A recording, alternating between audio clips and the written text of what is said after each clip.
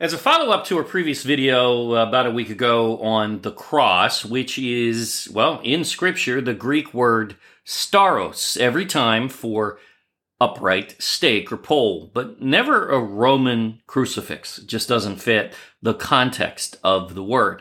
Yes, the word crucified is also there, and we didn't cover that because, well, we had 10 minutes, and this will probably go over 10 as well.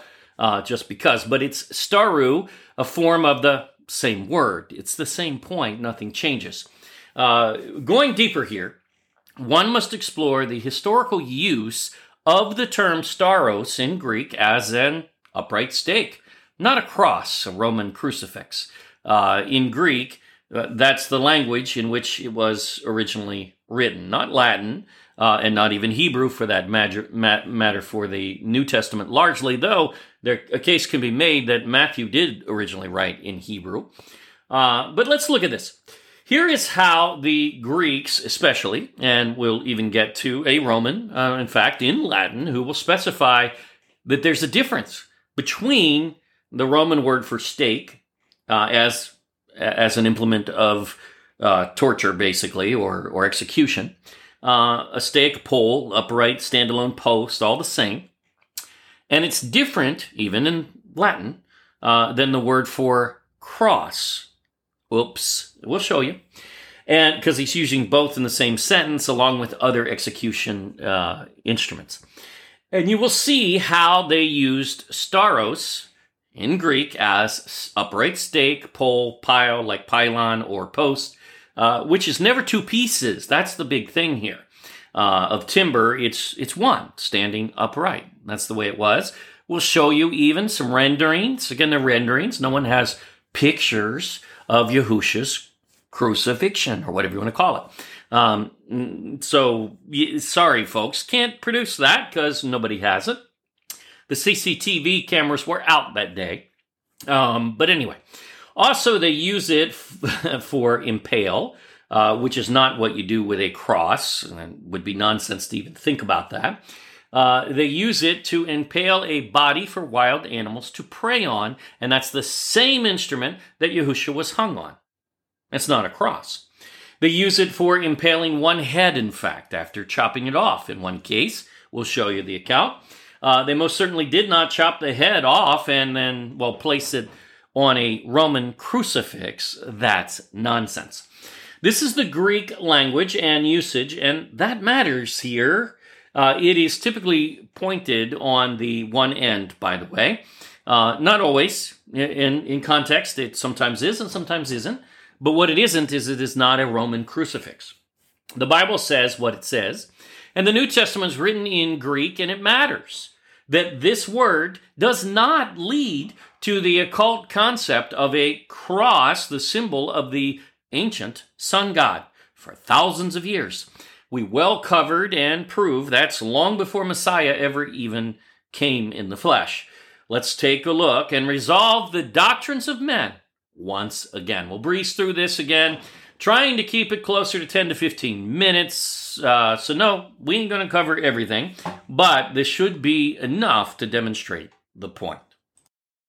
Let's go all the way back to the era of 700 BC. Wow. We can find the same word as used in the Greek New Testament, stauros. What's it mean? And here we go. In the writings of Homer, in the Odyssey, it is a pointed stake. One piece of wood, not two, and no beam. That, in this case, was shoved into one's eye. No, they did not shove a cross into the eye of the enemy there. It doesn't work. It obviously was pointed. And that's not a guess because it says so. Homer also discusses stakes, stauros, used in construction, basically of fencing for a pig pen. They were posts. This is the Greek word stauros, and it is in use right there. As an upright piece of timber, not two pieces, not a cross, not a Roman crucifix, certainly. You will find it used the same in the Iliad by Homer as well. We're not even going to go there because we don't need it. In 430 BC, Thucydides, or however you say it, refers to this same New Testament Greek word stauros, misinterpreted as a Roman crucifix in the New Testament. It is piles or pylons used to make fence posts again. Those weren't Roman crosses, of course. We also see stauros translated as palisado, how you say it, which is the same as pile or pole or stake, upright, all the same context, but what it is not is a Roman crucifix or a crux. That doesn't work. Again, one piece of timber, not two, no crossbeam. In another reference from Thucydides, where he speaks of stauros, the Greek word, again, from the New Testament, means upright stakes or piles. They're translated here. They're cut with a saw, and they use them essentially as fence posts. Again, singular pieces of timber, not two. This is not the Roman crucifix. Don't worry, we're going to get to one where a Roman will tell you that's a different word, even though it became confused later, which is on purpose, of course. Euripides also uses stauros, the Greek word, in 430 BC as well, meaning to impale, and also stake, both, actually. In this application, a corpse was to be brought to be impaled on a stake. You don't do that with a cross. With a pointed end for wild animals to prey on. They didn't crucify it on a cross that those animals, couldn't reach. And what a waste of resources that would have been, of course, not practical. We find at least two other mentions of this type of impaling by Euripides. In fact, neither leave any room for a Roman crucifix. In 425 BC, getting closer here, before Yahusha, Herodotus also speaks of stauros, same era, as we just covered, as the foundation for platforms, similar to fence posts, posts that you use to build as a foundation, as walls, etc. Pretty simple. They didn't build foundations on crosses. No. He then speaks of stauros, the Greek word, as a stake, upright stake, for impaling, a single piece of timber, not two. This discusses orders given to cut off the head and crucify it. No way, that would be nonsense. Impale it on a spike or a stake, a singular piece of wood. Here are three more references in Herodotus, so it's not just once that he uses it, where this Greek word stauros really means to fix on a stake or pale. It's the same thing, impale. It's a singular piece of wood, not two pieces, no crossbeam.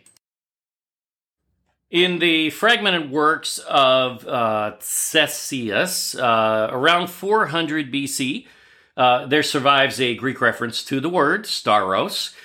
He uses it meaning to impale, a single stake, not a cross. And this in the context of execution, as you've seen with others as well, so even in the same exact context. In 370 BC, getting closer, even more so now, Xenophon, however you say his name, uses the word stauros, interpreted as palisades or pales or posts. It's the same thing, stakes, upright stakes, all the same. Also referencing a sort of fence in meaning of sort. In 200 BC, now we're getting really close, Polybius also uses stauros, the Greek word, in definition similar to a singular post, such as that used for fence.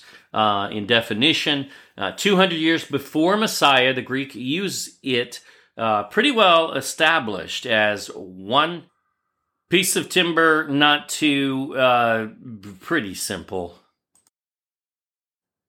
However, very close to Yahusha's time, about 30 years or so after, very close, 65 AD, Seneca the Stoic writes in Latin, not Greek, but he does something very telling.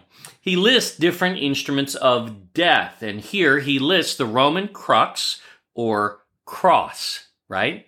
Oh, but it's separately from a different implement of execution called the stake, a different Latin word, palus. Oops. In the same sentence, these are not the same thing. They are not synonymous, as many try to say, because they are not. The history is fraud. Prison, the rack, where one is laid down and stretched, I believe, is what they refer to as a rack, but what it isn't is it's not a cross and it's not a stake. And the hook, all different implements mentioned here in the same sentence, clearly uniquely different from cross, is stake. Still an implement for impalement and execution that was there 30 years after Messiah. So he was nailed to a stake or tree in Scripture, and we'll show you something that really brings that home in a moment. Never once does it say in Greek it was a Roman crucifix. It's just not there. The symbol of the sun god worship. No thank you. This matters, folks. And here are 3 mentions from Lucian in about 100 AD. Again, very close to Messiah's time, but a little after it. And guess what? They were still using the stake. This means to fix on a pole or stake, exactly as Yahushua was, with nails in his case. He wasn't impaled. In other words, a spike wasn't driven through him. No, but he was nailed to a stake. It's pretty clear. What would be the saying? Let's start a new saying. He was not impaled. He was nailed, right? And like Johnny Cochran, if the glove don't fit, you must. Never mind, And finally, in 100 AD, Plutarch tells the story of a horribly evil game. We hate this reference. There's no doubt about that.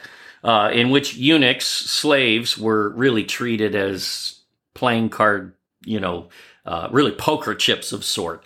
Ridiculous as far as their lives. They were executed for no reason, just as the penalty for, that royal losing. Ridiculous. It's terrible. In this case, though, there were 4 upright stakes or poles, each one separate and individual, but all used. The eunuch would be impaled on 3 of them, stretched lengthwise, and then his skin would be nailed to the 4th. Disgusting, very sick, no doubt. But the point remains, these are all separate, singular pieces of timber, as basically the biblical upright stake, which is also historical fact. There is no evidence of a cross being used in the Bible in the original language whatsoever. It's just not there. So why force the occult into the Bible when it's not needed? In the 16th century, someone drew an interesting illustration that obviously is not from the time of Messiah, clearly. But we like this because it gives everybody a visual. It's more accurate in representation for the Greek word stauros. And it even explains with this illustration. It's referred to in Latin as the crux simplex, a cross. Of course, that's not actually a cross. And that's not the Bible word used. But look at this. It is stauros, a singular stake with no cross being needed. And there you go. It's pretty good as an illustration. And much closer to how our Messiah was executed, not on an occult crucifix, which is the symbol of the sun god. The questions remain, though, regardless of what side you land on this, and even those trying to placate occult doctrine in the church, which never really works, but they do it. Why? How does a blatant occult symbol get mistaken in very weak association? That would be one thing if this was actually some strong connection. It's not. It's weak. It's incredibly weak and easy to dismantle. So what are we doing? We're making it very easy for the enemies of the word to attack it. That's stupid. That has always been the dumbest way to handle truth. So basically, Messiah's implement of sacrifice here, it was a stake. It was an upright stake. It was not a Roman crucifix symbol of the sun god. Why double down on something unproven and easily disproved in shaky doctrine no one ever needed? And yet from our pulpits, oh, the cross. What? Learn, pastors. Learn. Do your research. It's time in this age to prove all things and hold fast to that which is good, even those elements in the church called church doctrine. And I wish I couldn't say that. I wish it wasn't true, but we're living in a strong delusion. Many turn out to be so. Now, test them, and we are to prove all things for ourselves because we are in a strong delusion. Always remember, do exactly that. Prove all things for yourself. Yah bless to everyone.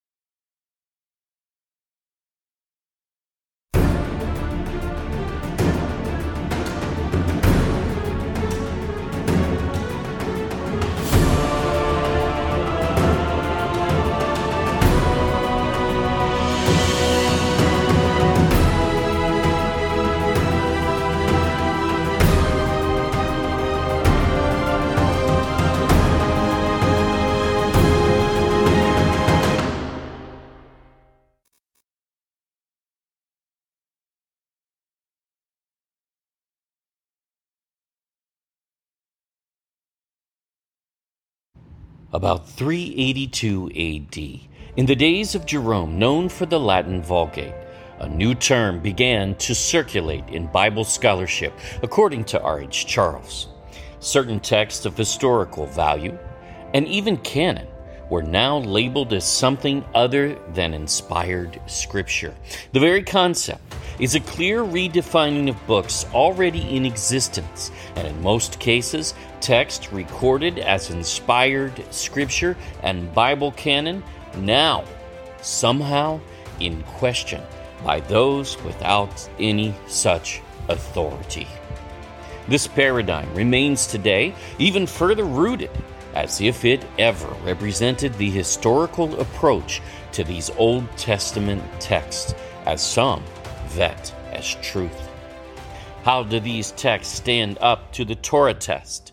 The answer on many of these books will likely shock especially scholars who have never actually conducted such research, which becomes evident. It's not in their paradigm. This canon was already chosen before there were Pharisees in Jerusalem and before there was ever a Catholic Church.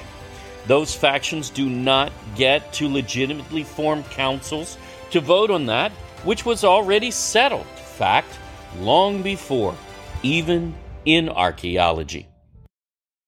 You are entering a zone for truth with our new Apocrypha Test series. Follow along, and together we will dispel the myths of modern scholarship. And man, are they profoundly lacking in intellect on this topic, you will see.